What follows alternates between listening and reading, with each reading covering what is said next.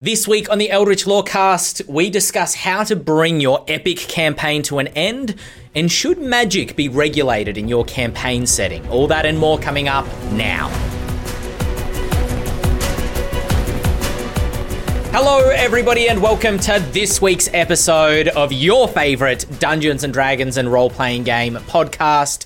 That's right, we're back with the Eldritch Lorecast. My name is Ben Byrne here with Dale Kingsmill, Sean Merwin, and once again sitting in for James Hake is Logan Reese. Welcome back, Logan. Logan, do you have a favourite module? I'd say, let's say 5th edition first, one that's been published in 5e, but you can expand it out from there if you want to. He put me on the spot, man. I can't pick my own. Sure. I would have to say Tomb of Annihilation is probably one of the most interesting ones. Okay. The one problem that I had when running it is that there are a lot of locations on the map that the game doesn't tell you ahead of time, but those aren't locations. You have to make dungeons for them. So if the party goes there, that's a big problem. But I think the background concept of it, the way that just the region functions and the unique systems and mechanics that they have set in play. And then I really like the idea that there is just an auxiliary adventurer who is doing his own thing with his own quote-unquote party, and you can just run into him. I think a lot more adventurers could benefit from just having NPCs who are kind of just as important as you. Yeah. Have you ever gotten to the end of Tomb of Annihilation? Not I've read to the end of it, but not by actually running or playing in it. No. Yeah, it's a long one. It is colloquially known, Omu, the city, like the kind of penultimate place where you go in that, among my friends, is known as where campaigns go to die. Because I've run sort of 18-month-long campaigns that would have been 2-3 years by their end, but they get to Omu and then scheduling conflicts or whatever it happens to be just overtake. And I've never gotten past Omu itself. We've gotten into the city, never into the titular tomb itself. Next time you do it, just start there. It's probably a good idea. Yeah, maybe scrap the rest of the exploration. The game does give you two options where, like, you can start at base level or you can just start at like level 5 or 7 and just beeline it there. Yeah, that's true. It's diverse. It's well done. Sean Merwin, do you have a favorite module? I really enjoyed Tyranny of Dragons, one of the very first ones that they published. Because I've run it the most, I've sort of smoothed out some of the rough edges. There's a part in the middle where the characters have to be caravan guards, and that can drag on a bit. But I like the flow of the beginning, and you need a strong start to a campaign, I think. And Tyranny of Dragons starts with you're traveling, and in the distance you see dragons and this army attacking this town. It doesn't get much more start strong than that. Yeah. Yeah, that's fair. Well, honestly, Fables has a really, really cool and unique start that I like. Yes. Yeah, that's true. Can I spoil it? I think James spoiled it at some point, so I think go ahead. The party gets hunted and killed, like, immediately. That's just the opener, is a lich shows up and just ends whatever adventure they were trying to have. Yep. Then it starts from there. I thought that was really cool. That's what I just finished running for my home group, and they're in shock. They're in shock. It was interesting. In a good way, I'm kind of curious to know how, because like when you speak of Tyranny of Dragons, the one the criticism that I've heard of that in the past is that level 1 party adventurers or level 1 adventuring part, whatever. Anyway, they're level 1 and they're walking towards a village, and there's a dragon, like a full-grown dragon, just swooping down on the village, and a lot of parties just go, let's go somewhere else. Like, this does not seem like it's for us. How did the party take the Fables opening? They took it... They were stunned. They were literally stunned. They set off a trap that killed one of them right away. And I didn't even get to the... Well, no, they got into the place. There is a specific item that they're searching for, and it's trapped. Well, the character completely failed the investigation check to find the trap, failed the saving throw for the trap, and it's a strong trap. It could almost kill some first level characters if they make their save.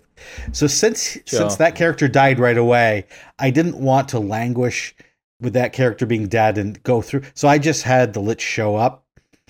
I had different characters die in different horrific ways. So it became a little bit of a joke while being very serious in game. Became kind of funny outside of the game. And they didn't know quite what to do, because I'm generally quite a serious DM, so they weren't sure what's going on. But then after I read what happened next, they were at least curious, and that's where I ended it. So, Dale Kingsmill. I mean, I feel like I went into this in a great deal of detail a couple weeks back, but I am really taken with Strixhaven. I really am. I know it's not like a full-on adventure, but it's an adventure. It is. And I'm in love with so many of the ideas from Strixhaven. Really like it. It seems to be really divisive online. I hear a lot of opinions. Yeah, people either seem to love it or really dislike it. If you it makes some sense to me. It's heavily narrative. It's such a different genre to basically any other event. Like the idea of D&D 5e modules that you can drop in and you can be like, yeah, you just finished Storm King's Thunder, now we will do Tyranny of Dragons. That is a big part of how the modules work in 5th edition and I guess other editions. But Strixhaven, even though technically you can drop it in anywhere, it's not really something that you can drop into any game. It's such a different vibe that I think claiming that it can drop in is not necessarily accurate. But it is, for people who are into that kind of, I mean, again, I want to be playing Pretty Little Liars. I want to be playing Winx Club. I want to be playing Buffy the Vampire Slayer. I want that drama. I want that level of it. I love the way that it ties in, relationships with NPCs. I mean, there are things that I would tweak. There's things that I would tweak with anything. But, I really love it. I understand why it's not for everyone, absolutely. But for me, it's like it was made for me. It's like it was a gift that they wrapped and gave to me for Christmas, and I'm so happy about it. Well, the reason I'm asking about modules is because we received an email back in December, so What's I apologize. Yours? Did you say what yours was? Well, I would see it's so hard. My favorite module, and I'm so sorry. You always think you can get away without answering the question. I'm on it. I know. I'm so sorry, Logan, because you asked before if you could pick your own, and I'm about to pick my own. Feel. Oh, you monster. Yeah, I homebrewed a campaign called War of the Ravens, was what I called it, because the idea was that the central conflict happened in a sort of medieval King's Landing style city that was just ravens everywhere. Like, it was kind of known as the City of Ravens. And it was very... it was a lot of political intrigue, a lot of moral quandaries, and it ended, to spoil it a little bit, with a TPK right in the climactic battle against the BBEG, which left the party completely stunned at the time. I think, and I've replayed it in my head a few times, and they replayed it in their heads probably a collective million times. I think that we were safe in the way that they kind of TPK'd themselves in the decisions they made during that combat. And it felt more like the end of a tragedy, like a Greek tragedy, rather than a anticlimax kind of abrupt ending. So it was quite suitable in the end, but it's the one that sticks in my head as the most memorable campaign that I've run. I think it's the one that my players were most invested in at any given time. So I'm going to cheat and say that, although I do like Tomb of Annihilation as well. That's funny. That's how my largest campaign ended too. Online. Oh, really? Yeah. I'm not sure if the party actually came to the conclusion that it was their fault, but it felt very much like it. It's never the DM's fault. No, when I say that it was their fault, I don't want to explain I don't want to spend the next 10 minutes explaining the intricacies, but the villain kind of was too good for them. Yep. But it was just like the tactical decisions they were making during combat. They were making emotional decisions rather than strategic decisions. The cleric, instead of buffing and aiding the party, was just trying to do damage when he could have been aiding his fellow party members stay alive. the mage who couldn't do damage to the BBEG should have been crowd controlling the minions, but they were having an emotional response where they were also just trying their best to blast damage, which wasn't as effective as it could have been. So it was sort of a culmination of poor strategic decisions made for emotional reasons, which probably added to the feeling of a Greek tragedy. The reason we're talking about modules today is because we've received an email from Victoria, as in the person, not as in the state. And we received this back in December, so I apologize, Victoria. It's taken us a while to get around to it. But basically, Victoria said that they want to DM. To quickly read their email, they said, I always hear DMs are storytellers, and I feel like this creates an expectation which makes me really frustrated. I want to run RPGs, but I'm no storyteller whatsoever.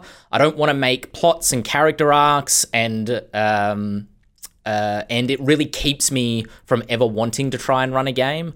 I think an open table might be the solution. I love exploration and fun solutions and making voices.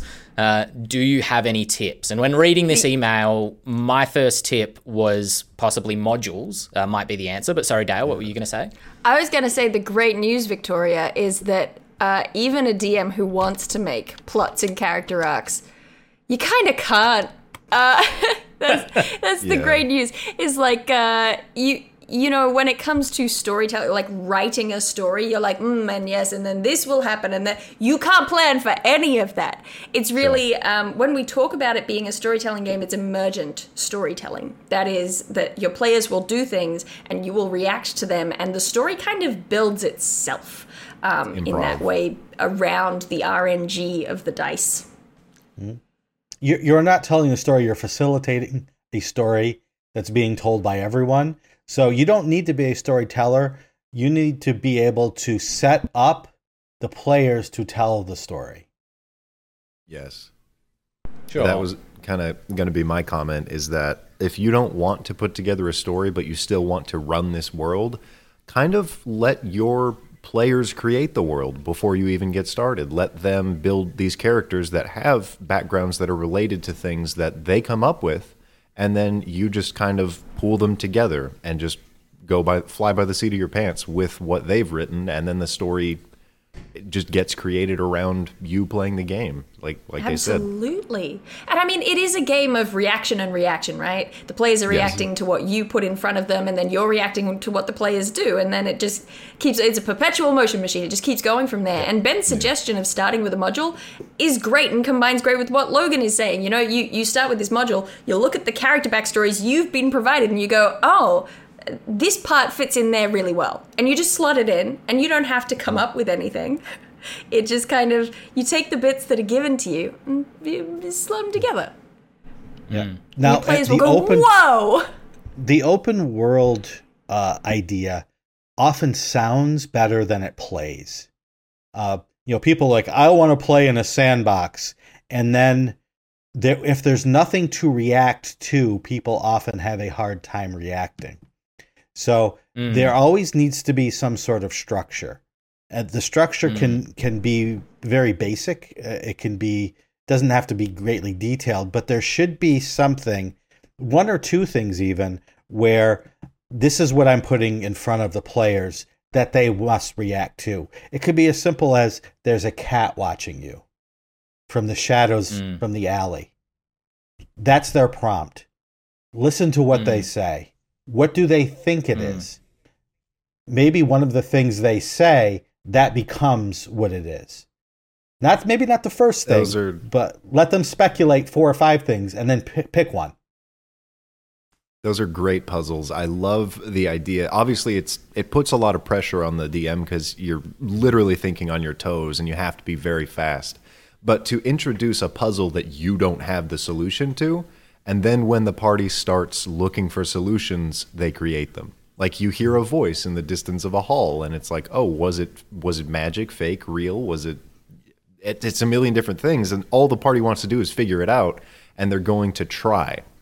And then you just say, oh, it works at whichever point you like. I do think that, when you watch people play D&D on an actual play, or you look at a module that's, like one of the big beefy ones like Tomb of Annihilation, where it it seems to have this big overarching campaign and you know, epic, almost operatic story behind it, that every encounter is building on the next encounter to create this larger point. Creates a bit of a false expectation that that's what D&D is, or that's what D&D needs to be. And it's not necessarily true. You know, you can play campaigns that are very monster of the week, where you just flip open the Monster Grimoire, pick a monster and be like, I like this thing because it's got a gut that, you know, it dunks adventurers into. I'll never get over the Potbelly. I'm sorry, Sean. That it dunks adventurers into, and then it eats them. So I'm going to put that in the campaign. And then the next week it's a griffin. And then the next week it's a Medusa, you know, like whatever it happens to be.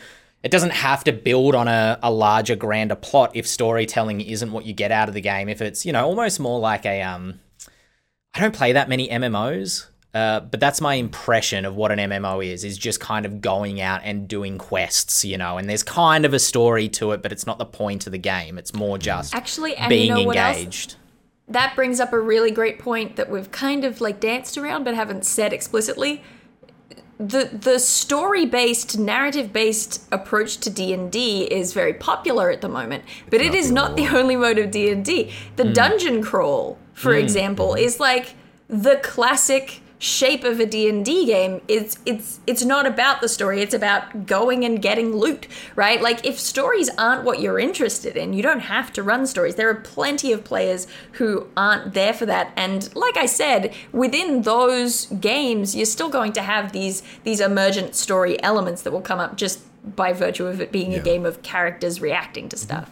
But yeah, look into different, you know, styles of play, West Marches, look into, dungeon crawling, all this. And there's other things. If you want like a more direct and absolute answer, I think the way that you can completely cheat out of a story and just have a few sessions is just put the party in an arena battle. And then in between the arena battles, just like let them hang out in the barracks and talk to each other between each fights. The story is minor, but it's personal, and it's easy for you. You don't have to do anything at all. Just look at their numbers and put other numbers against them. That's it. It's also good for creating those, you know, you can have arenas that, you know, here's the monster, go fight it, but maybe the arena's magical, you know. So if you enjoy creating the puzzles, as Victoria, I think, mentioned, you can create like themed arenas, you know. Here they're fighting griffins, so there's no floor to this arena. It's all up in the air and like floating platforms or something. And now they're fighting. Stibbles actually has some of that. Yeah, right. There you go. Like Pokemon Arena. Now I'm thinking Smash Bros arenas. That's awesome. The other good thing, when you're talking about dungeon crawls, Dale, what that makes me think of is Tales from the Yawning Portal. I think that's a really good resource if you're looking just to run dungeons. I ran a dungeon from that. I think it was... I can't remember the name of it. Because Mad Mage is a good one too. Yeah, right. There you go. Because it's just all dungeon crawling, right? Like it's just that you go from one dungeon to the next to the next. Yeah. Very episodic. Assuming you pick up the Book of Layers that we did for the Monster Grimoire, right? Very short, one for each level. Cool. And if you want to hook them together with some narrative, you can. And if not, just run one at first level, finish it, run the next one at second level. Yeah, that's fantastic. If you are picking up a module, what is our general approach to like running modules for people that, you know, haven't necessarily run a module before? They want to get into DMing, but they find that the modules are quite intimidating. You know, they look like massive textbooks. It looks like you need to do a lot of pre-reading before you can even start the campaign, which is not true. What's our general advice for running modules? Treat it like a classroom. Just read a couple chapters and then play the session pertaining to those chapters. Relax your mind and then come back to it later with the next ones. Sure. Don't overthink it any more than you need to. Yeah, Colville's advice for is I have to go to someone else's advice because I don't run modules enough. Is that if you're playing like a real like adventure sort of storyline module, skip to the end and like read about the villain and like what the final thing is going to be, and then go back to the start and do it a bit at a time, like Logan was saying. I like that a lot. So you kind of have the context for the big picture. and you can just do it just bite unintentionally how I wrote Sunken Isles. Actually, we have like the introductory scenes, and then immediately it hits you with the villains like bios, their background, what happened to them, and why they're here, and what they want to do, like what their plan is, and then you get to the rest of the story. That's interesting, because that's the same way that I wrote. Vault of the Living Flame was a module that I did sort of independently before I was working at Ghostfire, and the idea of that module was literally I knew what I wanted the final climactic encounter to be. I knew where I wanted the party to end. I had that scene very vividly in my head, and so it was like working backwards from there and being like, all right, well, how do I create a story that leads up to this point and gets the party there? And that might, you try to create this is inherent to running modules, right? If you're running the module, there is a forward momentum to the way that the campaign is going. It's not necessarily go anywhere, do anything. There's bounds, if not rails. Yeah, that's interesting, because that is the general and very specific divide between running, improv D&D games or one-shots and then writing a book or a story. With books and stories, you start at the end. You don't start at the beginning because it doesn't matter. You want the resolution, and then you write backwards. So I guess if you're trying to tell a module story that already has an ending, it makes sense that you start research at the end. So I do like that concept. That's an interesting overlap there. Yeah, and most published adventures will have a synopsis at the beginning. Hopefully that synopsis will give you all the details that you need. You don't necessarily have to go to the end. It doesn't hurt to, but hopefully that synopsis will give you the information that's vital for you as a new DM starting at the beginning. It is advantageous to read ahead a little bit. I agree with you, Logan. Like I've never read a module cover to cover. I never necessarily read the areas that aren't going to be relevant to me because it's too much, And also, this is a thing that's personal to me, but I'm an over-prepper. When I'm working from a module, I almost have to rewrite the module into my own shorthand so that I don't have to sit there with the book open on my lap, is the way that I prefer to run. I also heavily homebrew. But the thing that this is just a small warning, is the thing that did catch me with Tomb of Annihilation specifically, is there's a lot of things in the titular tomb that are referenced earlier in the adventure, and if you don't know what those things are, then it can kind of catch you a little bit off guard, or has the potential to catch you a little bit off guard once those things are found, if the seeds for them aren't necessarily set early on. So it's kind of like you don't need to know what's in every room in the dungeon at the end of the adventure. You don't need to read it all and absorb it all and have an intimate understanding of every, level, but just kind of. And Tomb does this well, where at the start of the Tomb chapter, it kind of gives you an overview of the whole dungeon, I'm pretty sure. So you can just go read that bit so you get an idea of what's coming up as the party move through. That's what I read. To get there. But yeah, Dale, you don't use modules? You're not a module kind of person? I have used modules. It's not my go-to, but I have used modules. And I'm about to make a claim. I'm about to do that thing that Dale does where she has an opinion and states it very strongly. All right, here we go. Here's my problem with 5th edition modules as they currently exist. Yeah, shy away. Don't look at the Ark of the Covenant. There's this constant thing that keeps coming up, particularly with 5e D&D modules, that I think would be really tricky for someone who's running for the first time and isn't confident in what they're doing, is that so many of them go, and this goes from levels, 1 to 8 or whatever, they pick their range of levels and they say, yes, and it will cover, it's perfect for beginners. But they always have like the first 3 levels worth of climbing the ladder of advancement is always just, you're in a sandbox, do what you want for 3 levels every time. Not every time. There's a couple of exceptions, but so often they'll be like, and you are in Waterdeep just doing whatever for 3 levels, and then the adventure will start. Yeah, you're in Baldur's Gate doing whatever for 3 levels, and then the adventure will start. And it drives me up the wall, because for a new DM, that's a nightmare. You don't know they're like, here's a bunch of NPCs, and, they can choose whatever they want, but they're not giving you, like, guidelines to follow. And I think that's, like, I'm not saying that Dragon railroading Heist is did the that well. answer, but I am saying that maybe it gets a bad Yeah. name. Sometimes, Yeah. particularly with new DMs or new players, a railroad can be just a great guide to follow. Yeah. And I can Railroading absolutely is a- back that. Yeah. Go Yeah, ahead. because I run improv one-shots every week, or I have stopped running some of them now, and I let other people run them. But it is so hard to go into them without a prompt. You need like a paragraph to go off of before you start, because if you try and come up with it on the spot, infinite amounts of pressure just push you into not being creative at all. So definitely there needs to be direction. But you were going to say, Sean? Railroading gets a bad name because there's different kinds. A railroad adventure is just a linear adventure.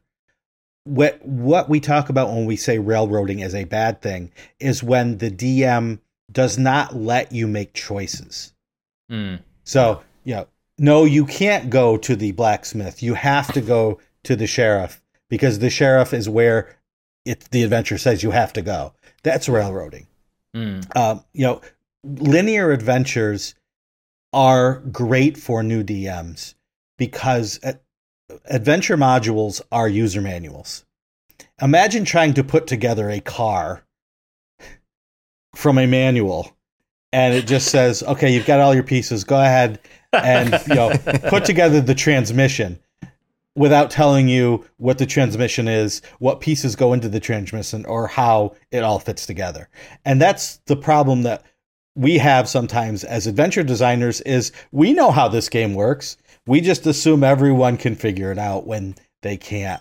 That's why why sometimes even intro adventures like box set adventures fail new DMs in that sense, where they still make that assumption that somehow intrinsically, intuitively, the DM will know how combat works when they might not. Yeah. So it's obvious that new experienced DMs will be put off by this hand holding that takes place, but it still needs to happen for new DMs. That's why I think, pardon me, if I slightly change my answer from the top of the episode, one module I have run is Lost Mines of Phandelver, but I have so heavily homebrewed it, I can't remember what is mine and what is from the module. So that's why I didn't think of it initially. But I think that it's been popular because I think that it does a good job generally of introducing players to the concepts of D&D a little bit at a time, in terms of like, here is an ambush that has happened. Now you are getting ambushed. And while that ambush can be potentially very deadly if the DM is being merciless to his players, it puts a combat right on the front of the game. So it's like, the video game, what's the word I'm looking for? Tutorial. Yeah, exactly. So it's like, here is a combat. This is a opportunity for the game master to teach the players how combat works. Now you're going through the woods to track down where the goblins came from, but there are traps along the way. So here is the DM's opportunity to teach the players how traps work. And it's 2 traps, one after the other. So it's like if they fall into the first one, maybe they're a little bit more prepared for the second one. And if they overcome that, it's like, all right, great. Now you know how that functions. Now here's your opportunity to ambush, because when you get to the goblin cave, the goblins aren't paying attention. So what do you want to do here? And then from there, it kind of butterflies out and becomes a bit more open as you go. Yeah. The only issue with that adventure, and it is good for what it doesn't lead the characters from that initial ambush to where the people were taken. There's no prompt set before the players that this is the next thing you should do, because it literally points you to the town before it points you to. It says if the players choose to track, they can, but Sure. they don't really have. You don't see blood trails. You don't see. If only there was a rail of some kind to guide them. Exactly. If only. And that's why box text, while it's hated, is so important to adventures, Sure. because you as the adventure designer can put in those very minute details that are actually huge clues. Yeah. The blood trail leads to the north, even though the road to the town is to the west. You know that this cart belonged to your employer, it's the employer's blood leading in this direction, town this way. Because if you send those players off to town rather than off to the caves, now you're pushing the DM to do a whole other set of skills that they might not be ready for yet, which is dealing with a town where there are 7 other quests going on while their employer is off in the Goblin's Cave. Sure. So, right, it's the attention to detail to write an adventure that does what it needs to do, especially for new DMs, is very, very taxing. I actually go to the trouble of, even though I don't tend to run many modules, I write my own boxed text for myself because I don't trust myself. I know I will end up leaving something out that is an important element for, just giving your players the information. You can trust them to make decisions of their own. They don't have to do everything that you're wanting them to do, but giving them enough information, like this is where the blood trail goes, they make a decision that is maybe different from what they would otherwise, because you are their eyes in the world. They will not pay attention to things that they can't see. Yeah. I like that. Yep. Yeah, I agree. I wouldn't have phrased it that way, but I suppose I do the same thing in terms of like writing in detail an introduction to an area for myself to read to the players, and try to do it as offhand as possible so that it sounds natural, so that I'm not reading. But I find that if I don't write it down, I miss a lot of details. And so if they go to an area I wasn't expecting them to go to, it doesn't have its little box text written yet. It's kind of like, oh, here is a village, and there's, multiple stories, and it's all made of stone, and there's some shopkeepers that are selling apples, versus if I've managed to write it all out, it's like, there are umbrellas, and there's washing on lines strung between the buildings, and it just helps tell a much more visceral, or paint a much more visceral picture than going off the top of my head. So speaking of adventure prep, we did get an email or starting and running campaigns. We got an email from Gethin, who comes from Wales. And Gethin has asked 2 questions. I hope we get time today to answer both of them. But the first one, particularly relevant to this conversation, which is around how to go about ending grand, long campaigns. They've been running a game on and off for nearly 4 years, from level 1 currently to level 11, which, for the record, I love that slow burn leveling up. I am conscious that we aren't too far away from the final confrontation with the BBEG. Do you guys have any advice, strategies, fun ways to close out a campaign that's been such an investment and such an amazing time for all the players involved? Gethin, just kill them. Just kill him during the final encounter. That's what I do. But I think, honestly, a victory lap is the most important thing when you're wrapping up a story about characters that matter. You need to go around and have each one of them have one amazing final scene, and then after the combat is over, spend maybe an hour and just let them all decide what they do afterwards. But definitely just spreading the spotlight evenly over everyone and letting them kind of realize this is who we've become after everything that we've done, and this is what we're capable of. If anybody understands the reference, Fallout New Vegas, I think all the Bethesda Fallout games do this thing where it's kind of like an ending montage at the end of the game, and it goes through a lot of the NPCs that you've met along the way. Sometimes you sit there going like, who was that guy? What did I do with them? Oh, yeah, that's right. Because it's very detailed, but it is, I think, kind of what you're touching on, Logan, this idea that each player gets a sort of ending scene to say, and he lived out, or they lived out the rest of their days doing this. And it's also a good chance to talk about how the party actions, even before this final conflict, changed the world. Having run the same campaign for multiple different groups a couple of times, it's always fascinating to me to consider what the world state is at the end of the campaign, where this group of lycanthropes were terrorizing a village, but they're actually misunderstood. And one campaign ended where they had taken over the village because the party were like, all right, well, if you give us soldiers, we'll give you this piece of land. One campaign ended where they had been exiled and driven off, and that led into, consequences elsewhere. So yeah, just kind of getting a view of where the world state is at and how the players have impacted that. What meaning did their choices have upon it? Dale, what about you? What have you done to finish campaigns?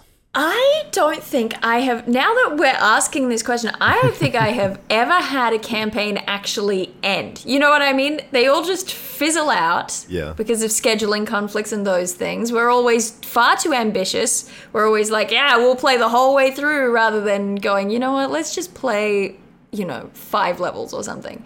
Yeah, sure. So I have no advice for this. Thank goodness I've never had to deal with it, because what would I even do? I don't know. My favorite endings from fiction would be rubbish in D&D. They're things like, Buffy. I mean, spoilers for Buffy the Vampire Slayer. The final episode, all this huge combat has happened, and some of them have died and some of them have survived, and they make it out. They just barely make it out by the skin of their teeth. And then at the end, someone says, "What are we going to do next, Buffy?" And she smiles, and that's the end of the show, right? Those sorts of things. I love, Lock, Stock, and Two Smoking Barrels ending, where they're hanging over the edge of a bridge. I don't think that the things I love in endings for fiction are things that can cleanly translate to D&D. Maybe I'd go for like a K-drama approach. K-dramas, they often defeat the bad guy sort of at the end of the second last episode, and then the last episode gives you this really nice chunk of time where you just spend it with the characters. It's a proper epilogue where it just sort of unpacks the stuff that they've gone through and the things that they hope to do and where they plan to go next. Maybe that would be good. Yeah, I think not necessarily. I actually think you could use that approach that you were talking about, the Buffy ending specifically. I think that not ending the campaign in the session they defeat the BBEG. If they defeat the BBEG, especially towards the end of the session, coming back next week and playing an extra session as those characters to wrap up the story beats, I think is a good idea to make it feel like it was, feel like there's proper closure there. But if you're going to do the BBEG is dead, what do we do now? Wink. What you could do, my way of approaching that would be, all right, now we're starting from level 1, completely new characters, but it's in the same world. So what the old party went on to do by discovering that through playing the new campaign. That's what most of my GMs have done. I really think that just the ending of a game that I played recently called Everhood, where you're essentially the person tasked with killing a bunch of immortal people. And then at the very end, you have this final kind of victory lap fight with all of them again in the afterlife, where they're just applauding you or thanking you. So I think running through all the major non-player characters that they interacted with and seeing how they impacted their lives is also a really fun note to explore. But continue with your thought. No, I don't think I can add much that wasn't said. That was all very intelligent. Endings are hard, right? That's why we get to the end of a 7-season series, a 7-series episode, show, and we hate it no matter what the ending is because it's the ending. Yeah. So it's very hard to do. But giving players who want that the time to talk about their characters is great. One thing I like to do is, if I know I'm going to be running something else, is make the character creation for the new set of characters tie into the old characters. How are they related? How have they affected your new characters? We went from an Acquisitions Incorporated campaign to Rime of the Frost Maiden, where the Acquisitions Incorporated characters were the bosses, and the underlings then went off to explore the North, with all the baggage that was, laid upon them by their horrible bosses. So that was sort of a fun way to phase one story into the next. Yeah, I definitely think that those victory lap endings or the grand finale scenes, they feel really good, but they don't really convey a proper message of the fact that no story ever has an ending. It just keeps going. So I like the visiting, going back and seeing everything that happened, and then realizing that it's probably going to happen in a different facet very soon again. Sure. That's probably also why I the love Buffy those ending. endings Yeah. that are like, you know, what are we going to do? And you don't get an answer. The Bolivian army ending where you run out to face impossible odds and you don't see what happens, because it really clearly acknowledges that the story's not done. It's just going to keep going. The end of Blake 7 is another one. But I don't know. Maybe the way that I would love to in an ideal world, if I ever reached the end of a campaign, I would love to have a final session be not actually played. I would love it to just be the players sitting around and asking each other questions about each other's characters, things that didn't get addressed or things that they want to know about what they plan to do next. Let it be really grounded in the players, because then maybe that gives me the room to have the ending really just be like, boom, you cut off, you don't know what's gonna, you know. And you don't have to plan that part of the ending. It's just the players talking. Exactly. You just sit there Oh and my watch gosh. and smile. And that's Yes. the easiest way to write anything. The best. Yeah. Quick bit of advice just on what Dale said, if this is relevant to you in terms of reaching an ending with a campaign and Please, it fizzling out. please. I mean, this is just what I've found to be successful in the past is chapter or bookending your chapters.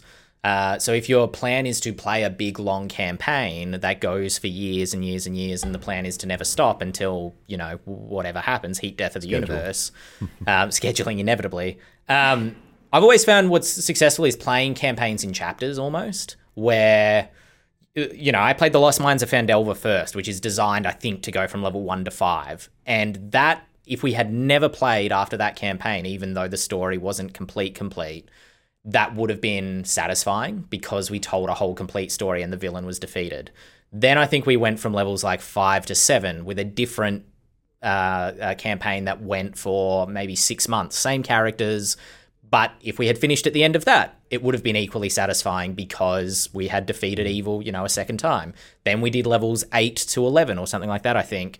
And so kind of, you know, if the scope of your campaign is massive, finding good bookends can help achieve a sense of closure, even if scheduling conflicts break up halfway through the next chapter. And the other thing is you'll get good at endings because you'll have practice. That's really good advice. That's the Futurama approach, where Yeah, we're sure. probably going to get canceled right now. Let's make a good ending if we do, and then they come back again. Yeah, exactly. Gethin had a second question, which I can't even find a segue for. I'm so sorry, Gethin. But I think it's a really good question to quickly hit on it. I love this question. I'm not sure if others will. The second question, I'd love to hear about how you would handle magically restricted campaign settings. Now, to clarify, they're not talking about low magic where magic doesn't necessarily exist, but a kingdom/empire realm place where magic is illegal or heavily, there's a lot of suspicion surrounding it, where magic is controlled. And so being an arcane caster is, something that has to be considered when you're creating your characters, because you can't necessarily walk around and just throw magic around. How do you make that fun? How do you make that narratively satisfying? The examples that Gethin uses are Vasselheim from Critical Role, where divine magic is seen as safe and controlled, but arcane magic is seen as sinful and chaotic. My number one piece of advice, Gethin, allow me to introduce you to the Arcanist Inquisition. This is basically the case in Grim Hollow, the Ghostfire Gaming's main campaign setting, where magic in many, not everywhere within the campaign world, but in many places, if magic isn't completely outlawed, it is heavily controlled, regulated. That's the word I'm looking for. Thank you. Where to the point where you need to be licensed to be a mage, but more so than that, your license might stipulate the specific spells and specific circumstances under which you can cast those spells that you are allowed to engage with. And so that's kind of where you start with the narrative lore, and then the Arcanist Inquisition, which are an offshoot branch of a religious order, basically a hunting spellcasters and mages and people who come into contact with dangerous magic items, and they can kind of play as both a protagonist or antagonistic faction for your party to become part of or fight against. that's the narrative setup for Grimhollow, using it as an example, because I'm not familiar with Vasselheim. What are, I suppose, our advice on making that fun, making that engaging for players, making it not feel like it sucks for the spellcasters, because the minute they crack out a spell, they're going to be hunted for the rest of their days?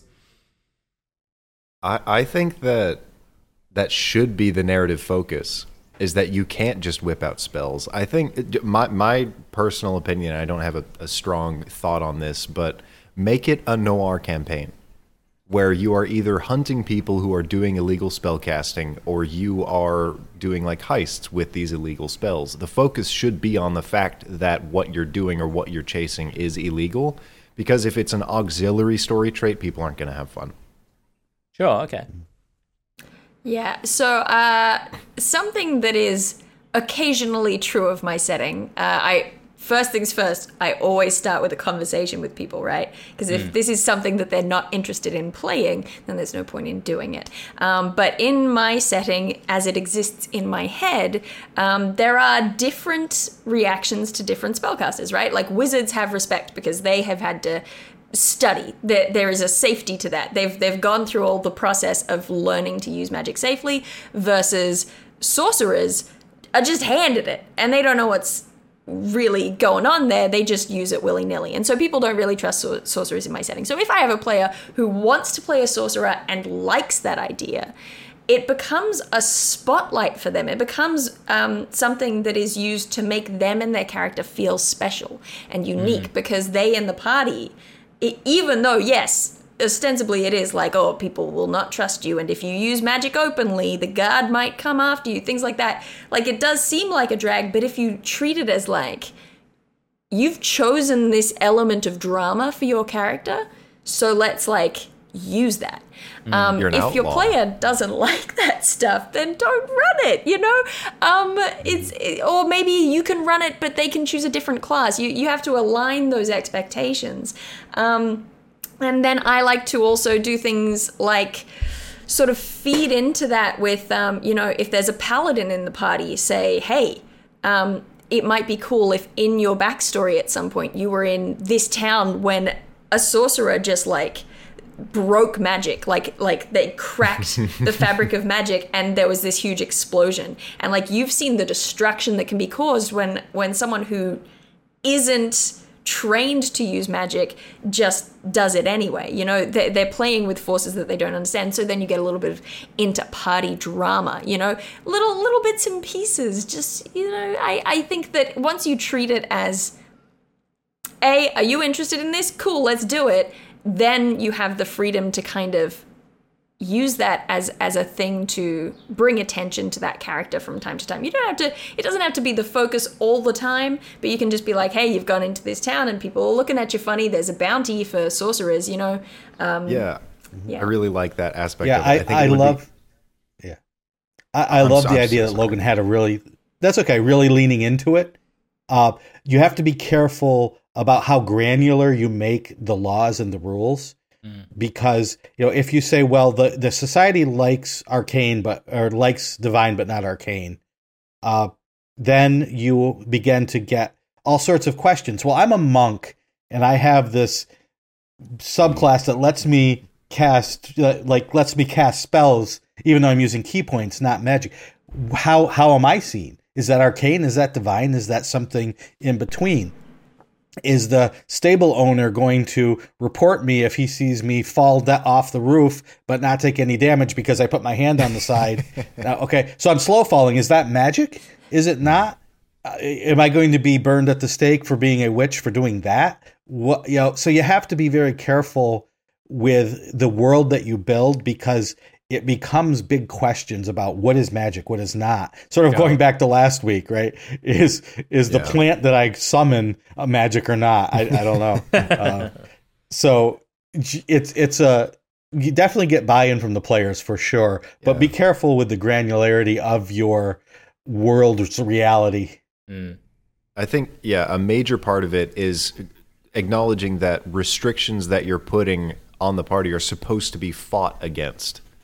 And I think it would be fun to play like a Red Dead Redemption 2 story style where you are in a family of rogue spellcasters who say, no, we're going to cast our magic. And they are actively being hunted by these regulations, by these rules. So it becomes kind of a cat and mouse between your party, who are inevitably going to be amazing, and these mundane people who are trying to regulate everything. And it's got the Dragon Age effect too, right? So in Thedas, in the Dragon Age world, it is a big element that spellcasters are really heavily regulated within this setting, and you at the beginning of the game are told that, and then you get to make a choice of what class you play, right? You're told about the difference, and that's it. You can present your players with this campaign document that says, hey, here's some stuff that's included. Magic is heavily restricted and policed. And then the players get to decide whether that is something that they want to deal with or not. You know, so I don't think, I think as long as you're going about it in a way that is, you know, very communicative, you are telling them all the stuff, they have all the information they need, then I wouldn't worry too much about it being something that's a total drag for the players, because they chose it. They chose it. Sure. They want to engage with that. They want to push against it. They want it to push back against them. I think that conversation again, it comes down to the detail of you can say, if you as the DM say, all right, you can cast magic even in front of people, but you have a chance of being spotted. And the player's like, oh, cool. And then that turns into a real drag when you have 5 levels of adventures in the city where everything they do is in public, and they're making performance checks or you know, stealth checks every time they cast a spell. Okay, so that's one more die roll you're adding every round to a combat. Yeah. And if they get caught, then every time they fail that check, which maybe they fail every time, they're you know, the guards come running. It turns into a real drag. So be clear up front with that sort of thing too.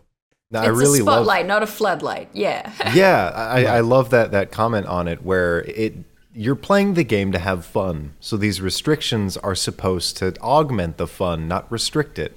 So when you put them in narratively, it's supposed to be important and really exciting and cool when you like do get caught and you have to run. So to make sure that expectation is communicated, and to build situations and scenarios where the players can maybe sneak around into a back alley and cast something on an item and then pretend that it's magic and sell it for more, like counterfeiting and stuff. So it should definitely be a major part of just the way that the game goes, instead of just this absolute rule for no reason. Yeah, and consider the in-world tension of it as well, right? Like the idea that, I mean, if we go back to the Thedas Dragon Age example, it's not just, oh yes, there are Templars and they, you know, come and they exert their influence over the spellcasters and it's all negative. There's also the side of things that are really supportive of the mages, who are pushing for mage rights. You know, you want to have two sides to anything like this, where it's like a sort of a political element of your game. You want there to be give and take and push and pull, so that it's not always bad all the time. Maybe there's like an underground resistance movement that is like, hey, we're going to give you stuff because you're this, you know, mover and shaker and you happen to be a magic user. I don't know. I think it's worth considering all the elements that come from this in-world restriction. Yeah, I agree. I think, you know, having specific city-states or regions or empires, realms, in Grimhollow, it would be somewhere like Castanella, where the Arcanist Inquisition come from, or the Burak Empire, where magic exists and is licensed and they train mages, but it is that heavily kind of regulated thing. And having mages in those areas, you give the party a goal. Get to, you know, Chenault, or perhaps in Astoria, magic is more accepted. So maybe your goal becomes to kind of, you know, smuggle magic users out of danger and into areas where they feel more accepted, and it can become a central part of the narrative. I think, touching on Sean said something earlier, I think it is important to provide safe spaces to cast magic. Throw them in a dungeon every couple of sessions where they can just let loose and fireball up the place and not give a crap, so that they don't feel like they're constantly looking over their shoulders. But I think it's also, you know, having that conversation beforehand, restricting magic is a good way to make players aware of their actions. I might have told this story before, I can't remember, but I had a campaign where some players went into a morgue because there was a murder mystery and they wanted to talk to one of the bodies and cast Speak with Dead. And the way that I described the spell was, this is a necromantic spell. The candles go low and turn like a deep red, and the corpse, kind of seizes and rasps out the words. And the morgue keeper, mortician, if you will, morgue person, freaks out because this body, that they work around corpses, but this body has never spoken before. And so they freak out, run out into the street, and the party were surprised. Which I thought was a good narrative moment. I probably didn't communicate well enough with them that this would happen, and so they were a bit more surprised than perhaps they should have been. They get out into the street, and there's a bunch of commoners who are really suspicious of magic, and they're like carrying, short swords and axes and clubs and things, and they're like, right, we're gonna, teach you magic users a lesson. And so the party cut sick and start casting like Shatter, which destabilizes the stonework in one of the buildings, and Scorching Ray goes off and somebody gets Dominate Personed, and so it's this massive display of magic that in that specific circumstance is of course going to provoke a reaction. It becomes more of an anomaly than an ability. It's scary. It's like a nightmare to see someone cast these spells when you know that people either can't or shouldn't. Yeah. Well, even if they should, even if magic is commonly, known about, you're letting off like weapons of, I don't want to say mass destruction, but significant weapons, are just like blasting the village apart, and people are probably, it's like that superhero thing where like the they boys? fight in. Oh. The Boys is an example of like passing out this narrative dissonance, but this idea that, in Man of Steel, Superman is throwing Zod through buildings, and there are, in theory, people in those buildings. So if the party are just like letting fireballs off in the middle of the village, surely there's going to be some collateral damage. So I suppose this, I'm going to go watch Invincible again after this podcast. Yeah, exactly. So I don't know, just making players aware that like even in a regular campaign, it's not okay to necessarily just let off these spells in the middle of a crowded area, which I think... One of the funniest things I've ever witnessed was a low-level adventure where I was watching the table. The DM was running this adventure where the peasants they don't like strangers and they don't like magic. And they don't speak common. They only speak their native home language. And the adventurers come in and they're looking for directions to the castle. And of course, they can't speak to this person. So what's the first thing they do? They cast Comprehend Languages. You have to touch the person to speak with them. Oh. So they're chasing this peasant around with a glowing hand, trying to get directions from him. And, immediately you're getting across this idea of, you better be careful here with magic. Yeah. But going back to first edition D&D, barbarians refused to use magic. Right. In AD&D, and they distrusted and disliked wizards. So this was a class feature of a barbarian. You want to talk about throwing together a problem right from the start. So tables around the country, around the world were ruined right away when, this new book came out. I can play a barbarian. Oh, we hate magic users. Well, Steve over here is playing a magic user. You're a barbarian. And just right from the start, there was conflict, chaos, and people attacking each other in character. We still kind of have that with like paladins and warlocks. That's what I was going to say. Yeah, the original paladin-warlock dispute. Yeah. This was a little more stringent, though. This was like, you will attack wizards on sight. It was not well thought out. Let's put it that way. Yeah. Well, thank you so much, Gethin, for both of those questions that you sent in, and Victoria as well. If you want to ask us a question, give us a prompt, something to discuss, you can email podcast@ghostfiregaming.com, or you can drop a comment down below if you're watching this on YouTube. If you want to keep the conversation going with us personally, our social handles are just below our names in the video feed, and I will also throw links to those in the comments, as a few in the show notes, I should say, as a few people have requested. I've been Ben Byrne, here with Dale Kingsmill, Sean Merwin, and Logan Reese. And until next week, we will catch you then.